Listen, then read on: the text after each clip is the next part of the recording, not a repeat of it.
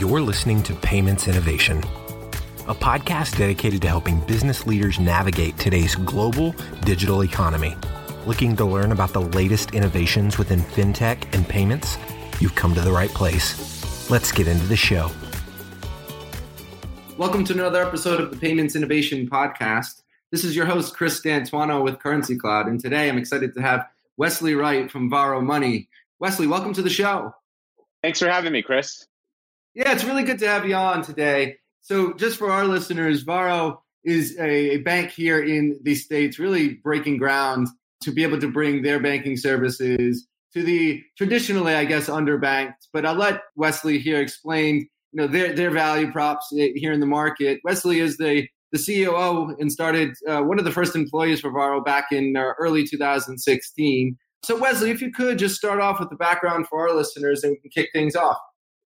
Sure. So Chris, I joined Varo in 2016 after many years at American Express, and before that, some time in consulting and a B2B marketplace startup in the late. When I was at American Express, I worked in the digital payments unit, focused on financial inclusion products, in particular a prepaid card that we launched to be sold in Walmart stores as an alternative to bank accounts for Walmart customers.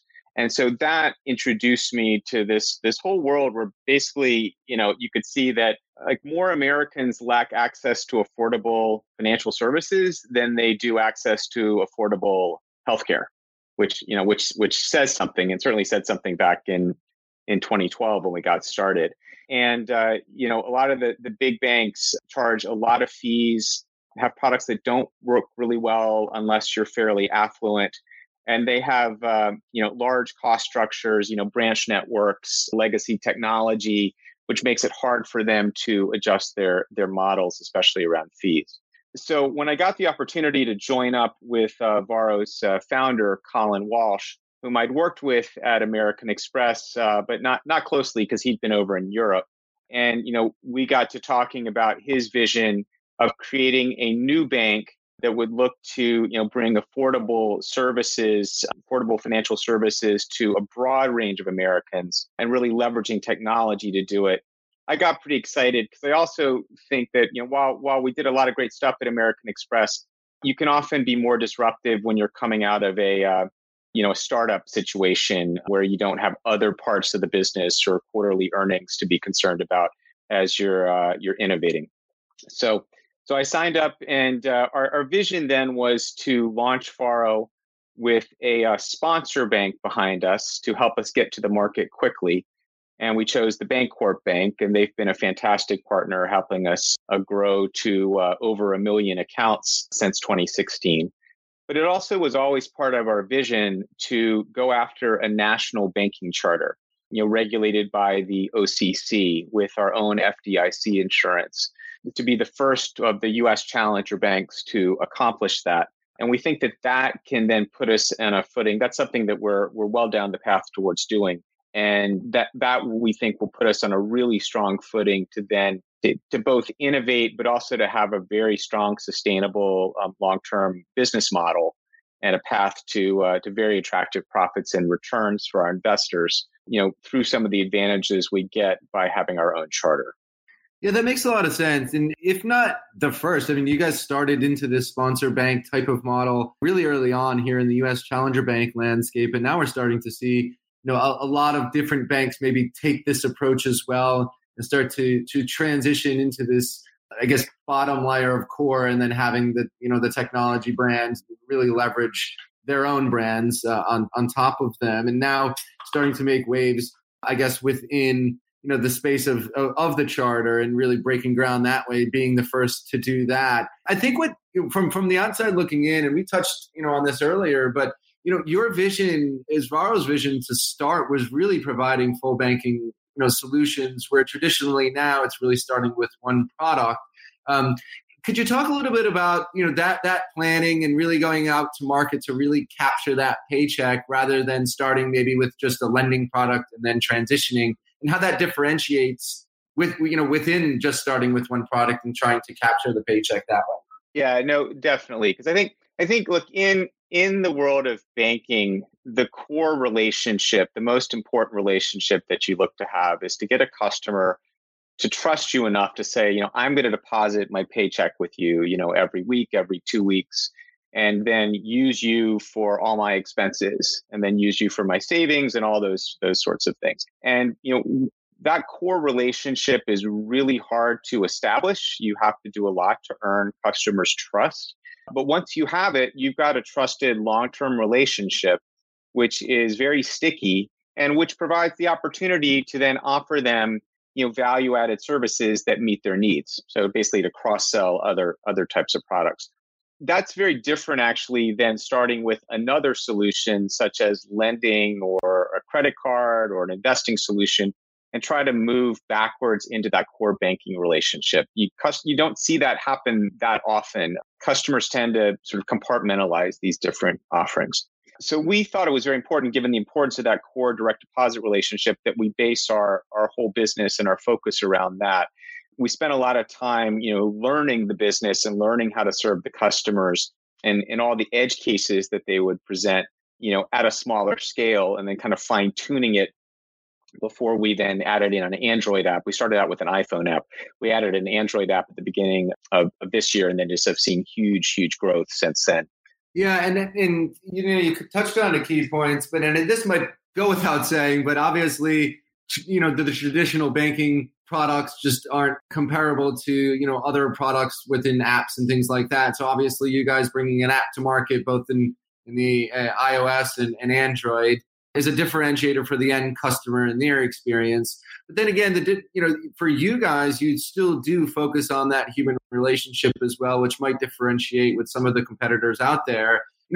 I guess the first piece to that is, what did you guys see that you wanted to keep both of those, as far as that innovation and human touch that differentiates, I guess, yourselves within the market to that end customer? Yeah. So I think, look, we're very committed to our customer. We are really trying to help them, achieve their financial goals, manage their finances more effectively. And we want to provide them with the tools to do that. So what we've realized is you do that through a mix of, having great technology and great automated solutions to help customers, but you also need to back that up with a human being who can, an empathetic human being who can have a conversation with them and help them out when they need to talk to a person. So, we have created solutions that our customers love, such as early direct deposit, where, if your employer's payroll company will send the deposit in, usually they send it in 1 or 2 days before the pay date, we'll give it to you as soon as we get it. We don't hold on to it. We have automatic savings tools, kind of a set it and forget it for savings. So you can set a percentage of your paycheck, it could be 1%, 5%, 10%, whatever you want. Or we can do a save your change approach where we basically, if you buy something for, $2.80, we'll move 20 cents of your own money to savings. And customers love that because it kind of like they save and they don't even notice that they're saving. They like that type of tool. We set up a lot of alert to allow people to get push notifications when they do transactions. So we've set up a lot of those tools from a technological perspective. But we thought it was very important as well to build up our own customer service center. We've based ours in the Salt Lake City, Utah area, where we have, we really try to, hire folks with a high degree of empathy and, really who want to solve customers' problems. And then as we worked and kind of built our business at a smaller scale, we learned about the types of challenges that customers had and came up with solutions for those problems so that they could get quick resolutions when they called us. Because what we learned especially is that customers who live paycheck to paycheck get very concerned about cash flow. And so things that a more affluent person might not worry about, if you're living paycheck to paycheck, if $50 gets held up by a merchant or at a hotel because they put a hold on your card while you checked in or whatever, that's a huge deal. So we needed to come up with solutions to help people through those types of situations. That touches on, I guess, the next question, and I guess we touched on this a little bit earlier as well. So that brings up the point where obviously there's products internally that you can listen to your customers and you build build around that.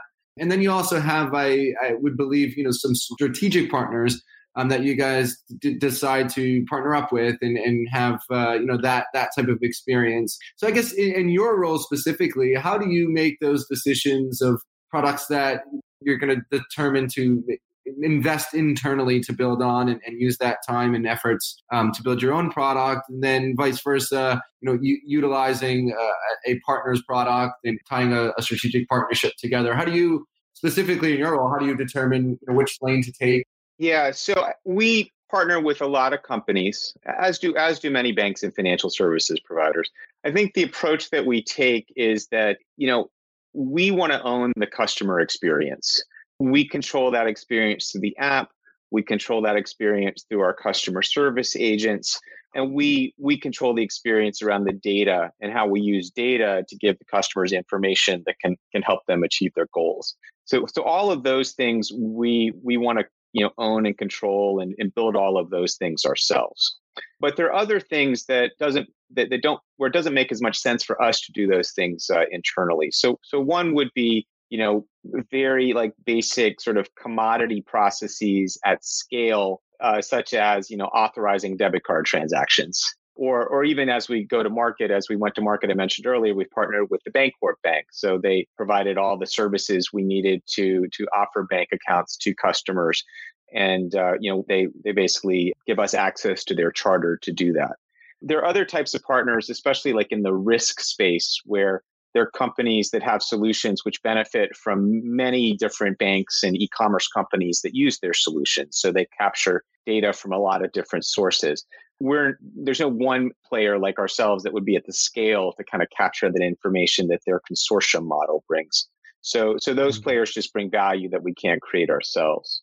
So I think those are kind of the main sort of guiding principles we use in deciding sort of where to build something ourselves versus where to partner. Yeah, that makes a lot of sense. And obviously for you and in your journey, as you guys are going down this national charter initiative for yourselves, how do you think that changes, I guess, just the landscape as far as a whole in the challenger bank model here in the States? Obviously today you must be backed by some sort of charter through a sponsor bank traditionally. But I guess for you guys to be maybe that first challenger bank to make the leap, how do you think that changes just the landscape itself here in the U.S. as far as a challenger bank perspective? Yeah. Look, I mean, we think that the sponsor bank model is a great model if you're looking to get to market quickly with some sort of a banking service, and if you're trying to offer that banking service like to a specific audience that might be a bit more narrow. But our belief is that at some point, as we get to scale, it makes sense for us to pursue our own charter and have that capability in-house. It really will change, how we can do business and what we can offer to our customer. One thing is just it'll expand the range of products that we can offer. So, right now, if you use a sponsor bank, you can offer the types of products that make sense for a wide range of their customers. So an example would be like we can offer a checking account, we can offer a savings account, but you don't see sponsor banks offering CDs.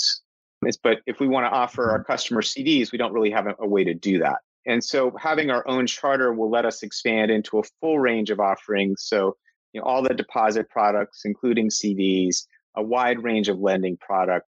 It gives us the ability to access investment products as well. And then we own the customer relationship in its totality and can provide kind of a 360 view of the customer because we see all the data.